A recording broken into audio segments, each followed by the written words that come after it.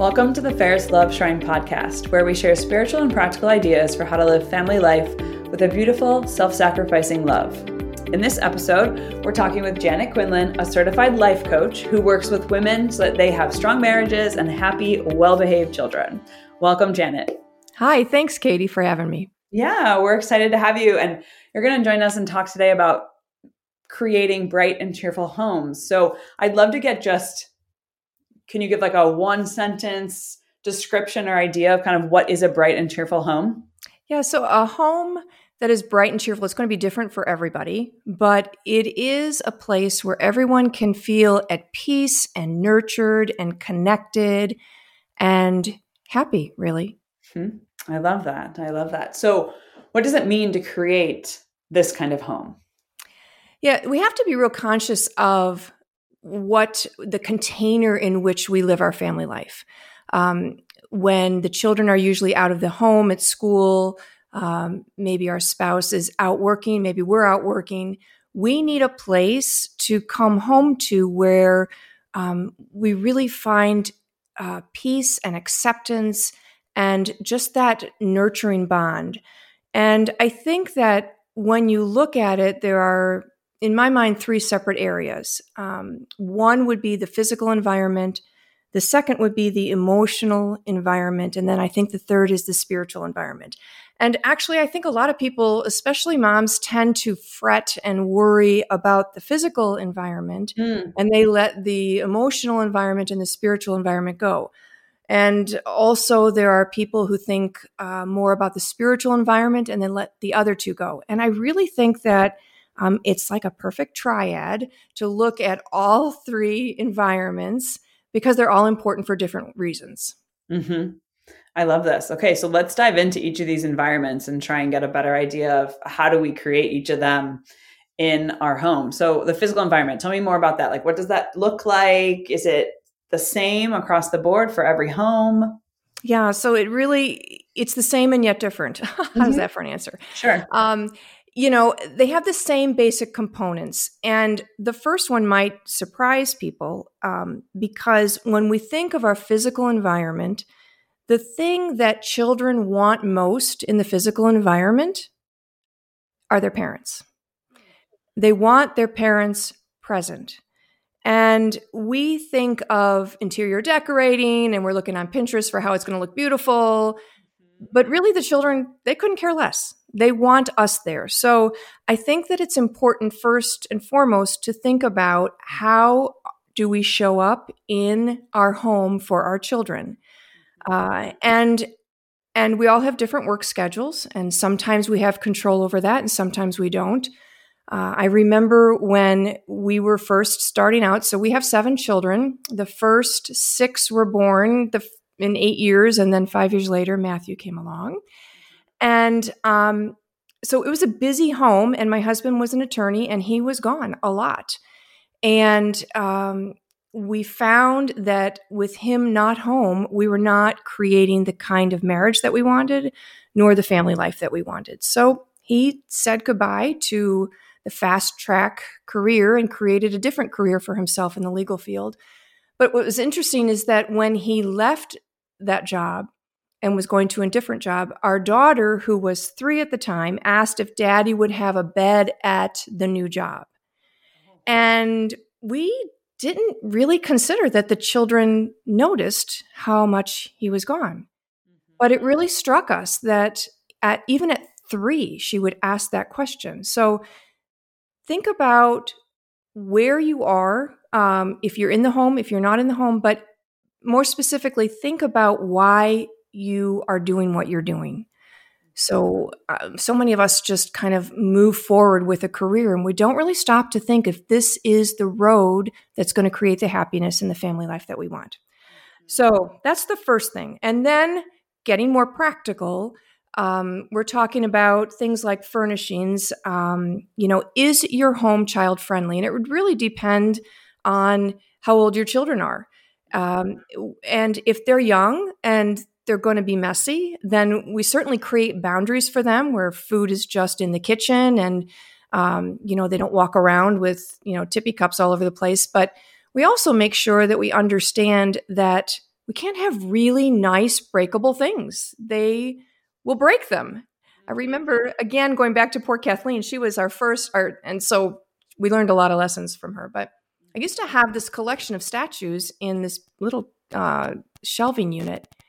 And she used to crawl over to it and want to, pull it down or just at least look at it.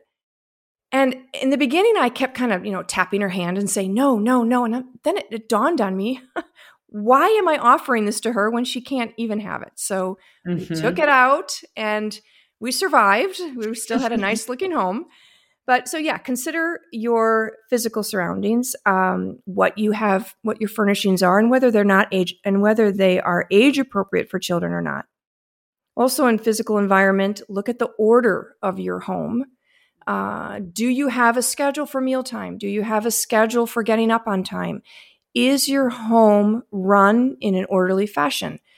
As a teacher, I can tell you that children crave order. And sometimes it's very hard to do, especially if you have a lot of children. But as soon as you put that order in, you'll be amazed at how well their behavior is and also how less stressed you are. So keep an ordered home, bedtime, mealtime, everything is, on the clock.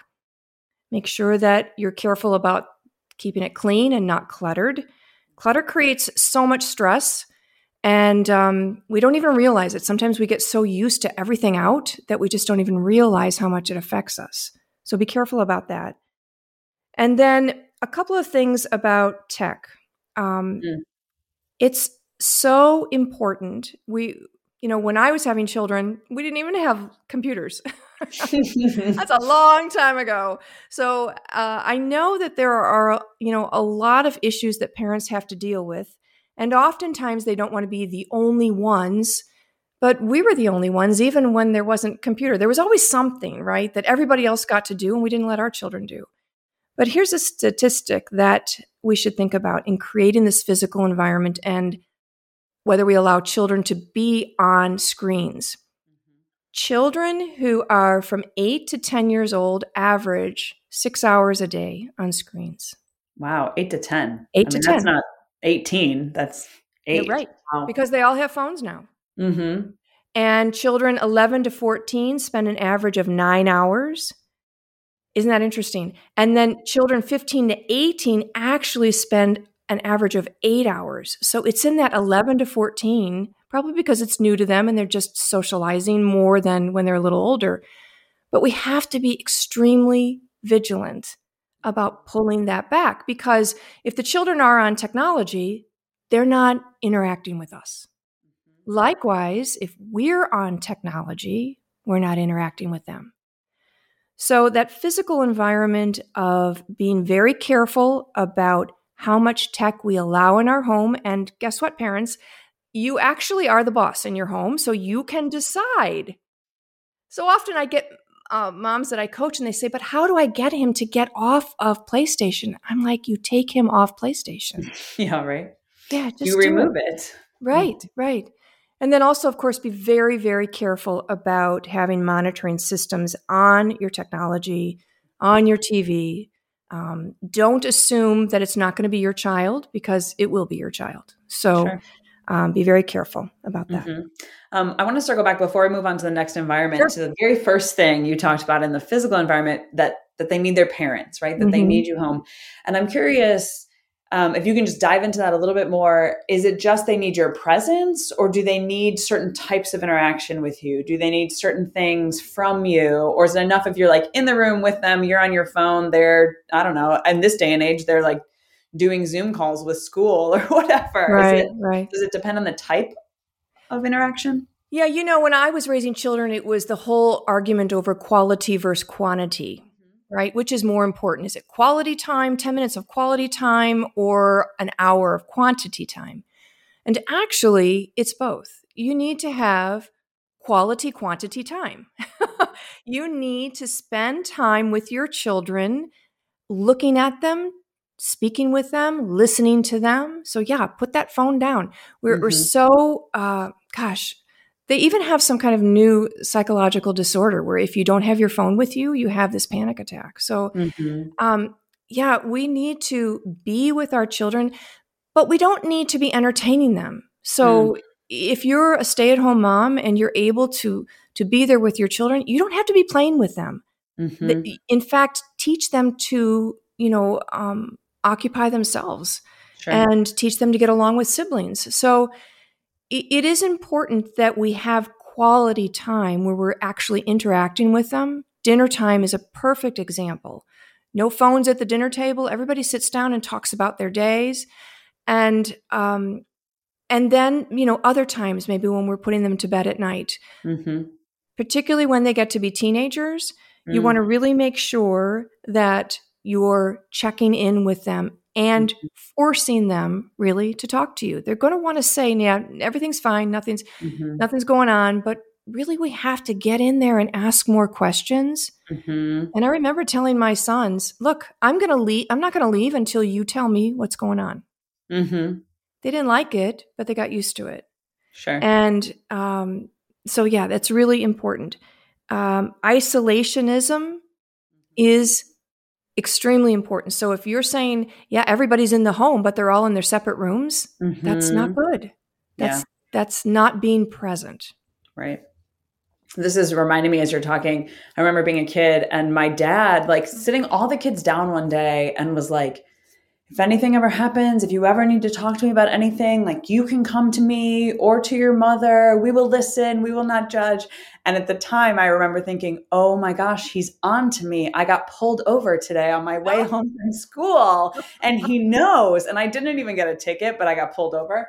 And so I literally had to go and be like, Dad. And I Oh my told him, gosh, how funny. but it was such a good lesson. And after that, it really did. Like, all of us knew, like, we could go to them with Mm-hmm. things. And it was weird because, like, I'm sure we could before, but just even Mm-hmm. the act of him saying, you can come to us, we are Mm-hmm. there to help you, really created a dynamic in my family that's very different than I think a lot of the families that I see. So I love that. Yeah, and I would imagine that that's because your dad started that when you were very, very young. Mm-hmm. But when he repeated it, you knew you could feel safe and talk to him. Mm-hmm. Many parents think, I'll start that when they're 13, and that's too late then. Sure. So you need to start that when they're very young so that when they're 16 and they get pulled over, they Mm-hmm. do trust you and they know Sure. they can come to you. Mm-hmm. This is great. Okay, let's pivot into the emotional environment now. Tell us Okay. about that. What does that look like in your home? Yeah. So the emotional environment is a place of really respect for each other. It is, I like to call the home a sanctuary because that's really what it ought to be, a place where everybody can come and just be themselves. They should feel protected, accepted, nurtured, connected, and loved. Mm-hmm. And they will not feel those things if they don't feel respected first and foremost. So, I do a lot of coaching with parents whose children are disrespectful to them.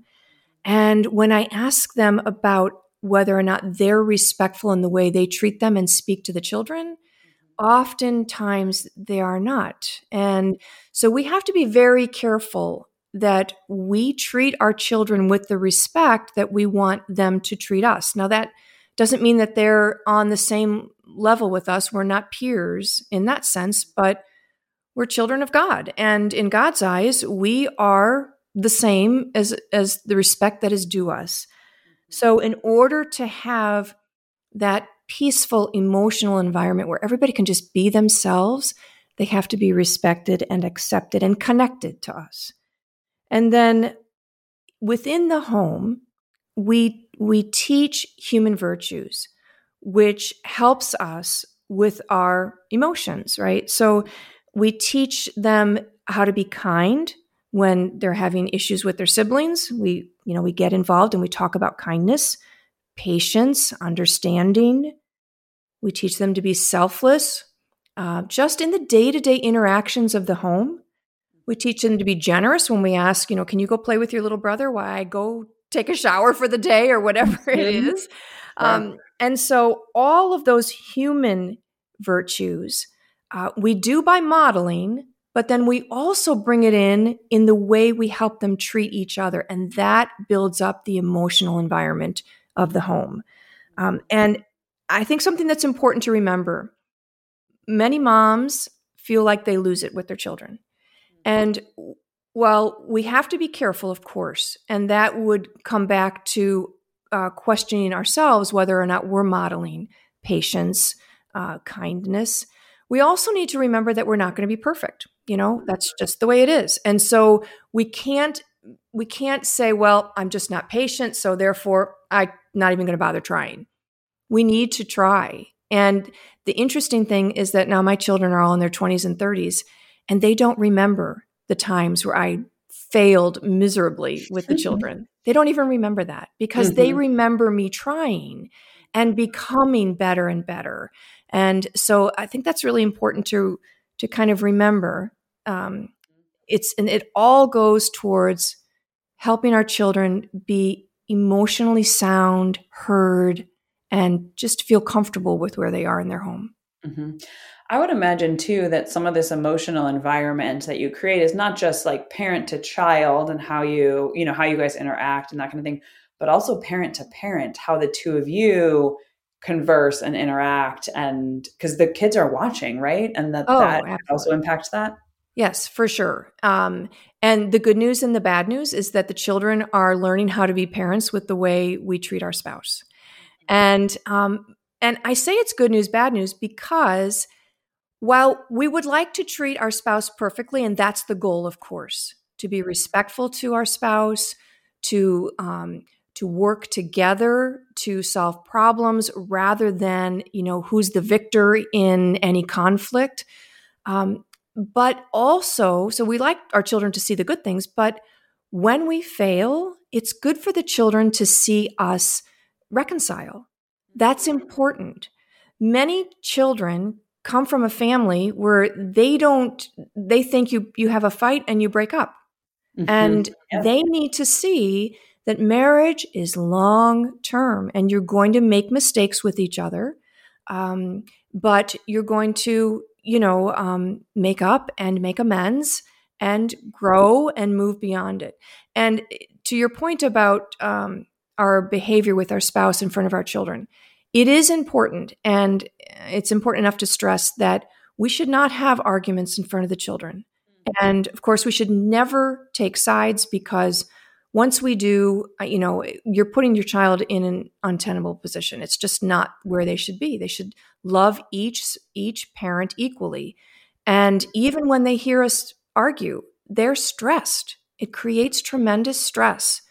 So be real careful about how you argue and where you argue, and try not to argue, but try really to be working together to understand each other's situations and how you can work together to figure things out. Sure. This is bringing to mind when I was growing up, when one of the girls usually got into a fight with my mom and my dad somehow got involved, right? He heard about it when he got home from work, or it was the weekend and he was home, and he would always say to us, "How dare you treat my wife that way?" as opposed to "How dare you treat your mother that way?" And that slight little nuance in language made a huge difference for all of us, because suddenly we were like, oh, like we're hurting him too by hurting her, because they are one, as opposed to like our mom, like, whatever, and I think even little things like that can have a huge impact on kids and that emotional environment you're creating. Yes, absolutely. And it teaches the children that their marriage takes priority. Mm-hmm. And that's really important. Yeah. Yeah, that's great. So tell me a little bit about, especially in this emotional environment, navigating the waters when the kids are getting older, right? Mm-hmm. Like now you have all these 20 and 30-year-old kids, right? But even as they're teens and then they're going off to college and now they're making their own decisions, and you might not agree as parents or whatever. How do you navigate all of that? Yeah, I'm still learning. Sure. It is, once I make the joke that I would like free will for myself, but nobody else. Mm-hmm. Because once they become, high school, college, and especially when they move out of the house and they're on their own, they will make decisions that you might not like. And they may make decisions with regards to a sibling that hurts the sibling. I always told my children from the very beginning that when I die, I have to answer to God for who I was as a mother. And so I do not insert myself into their lives as adults, but when something happens, I will bring it to their attention and kind of call them out on it and ask and have a conversation with them, asking them if they understand that the way they're behaving, how that's affecting someone else. But, whether they live 15 or 30 minutes from me, that's their decision. But the way they treat people, the way they live their faith, I still feel like I'm never not their mom. So I think for all older women who may be listening to this, there's a fine line for sure, but helping people understand, especially our children, how they can contribute or they can detract from the family emotional environment. Sure. And I would guess those conversations with the adult children are easier when they're children, you've already starting this open communication and that dialogue and that kind of safe space at home where you're having these conversations, so that it's not like out of left field when they're an adult and making a decision you don't like. And suddenly as the parent, you're like, no, please don't do this. This is hurting someone.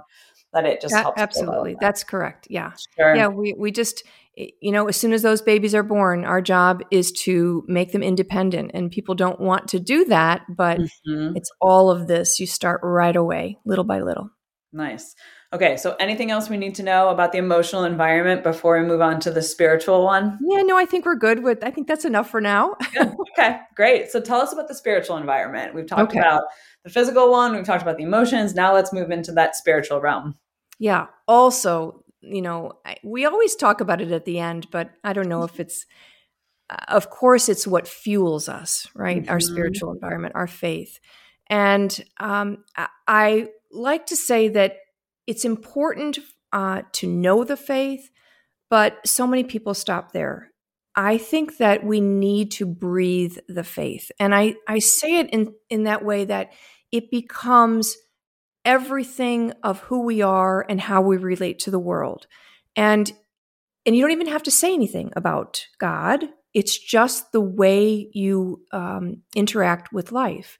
So in our family, it wasn't that Jesus had a seat at the table and there was an empty chair there, but it was that, and then for some people they do that, that's fine. But it was always that, you realize that, like in correcting children, you realize that when you hurt your brother, you're letting Jesus down because whatever, So they understand that their life is not their own. Their life is connected to God, and informing their consciences, they understand that there's a bigger world than just what they want when they want it. Now, we can't do that unless we are actively developing our interior life. And that means that they need to see that God and our faith is important to us. It's top priority. And, when we went to church on Sunday, we had church clothes and the children dressed up and they had church shoes and they always wore those shoes. And they understood that what we were doing was something special. And when I wanted to start taking them with me to daily mass on occasion, there were donuts at the end because there was something special, because they needed to behave, because it was that important to mom that they behaved. So it's a matter of keeping. It's almost like Jesus and Our Lady and the saints are in our extended family, and we speak about them like that. And we always prayed together as a family at night. And the first thing we did was we asked God to bless, and we named all the people in the family. And then we went around, and each of the children were able to say what they were thankful for. Thank you, God, for, and sometimes it was hot dogs at lunch, but sometimes it was really big, like, thank you, God, for letting Daddy win the case. It was a big thing. And we helped the children also pray for the needs of the family. It's been 16 years that Michael was diagnosed with stage 3 colon cancer. And at the time, the doctors told me we had about 2 years with him. And so, I had 7 children at the time. My youngest was 5, and it was, shaking me. And so what did we do? We went right to prayer. And so we wrote a prayer. Actually, Michael wrote the prayer. And every night we told the children in the prayer, it was God's will be done. And we expressed that to them so that they understood that it was always God's will, but we're going to ask anyway. And so here we are 16 years later. So we're all good with that. But we help the children pray about it. We let them into the things that worried us, that we were concerned about.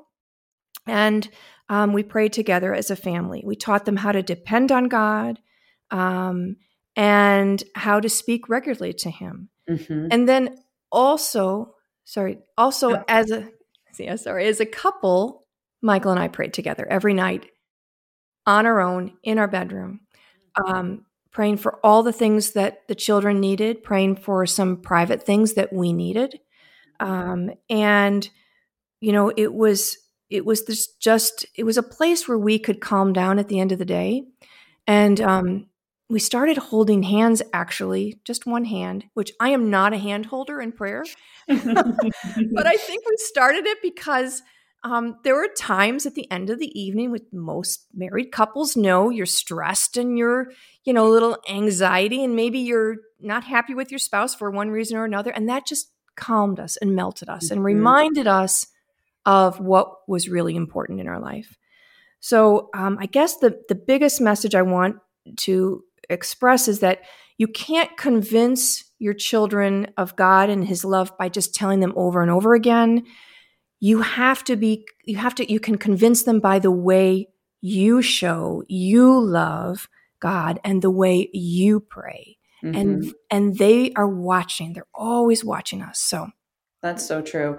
I would imagine too, or I'm curious to get your thoughts on it, that a lot of moms, I think dads too, they're so busy, right? They have so much to do. They're getting the meals ready. They're driving kids to practice. They have jobs, all this kind of stuff, that like prayer is often the thing that gets pushed to the wayside, right? That like, I just don't have time for that, or like, I'll do it later, and then later never comes.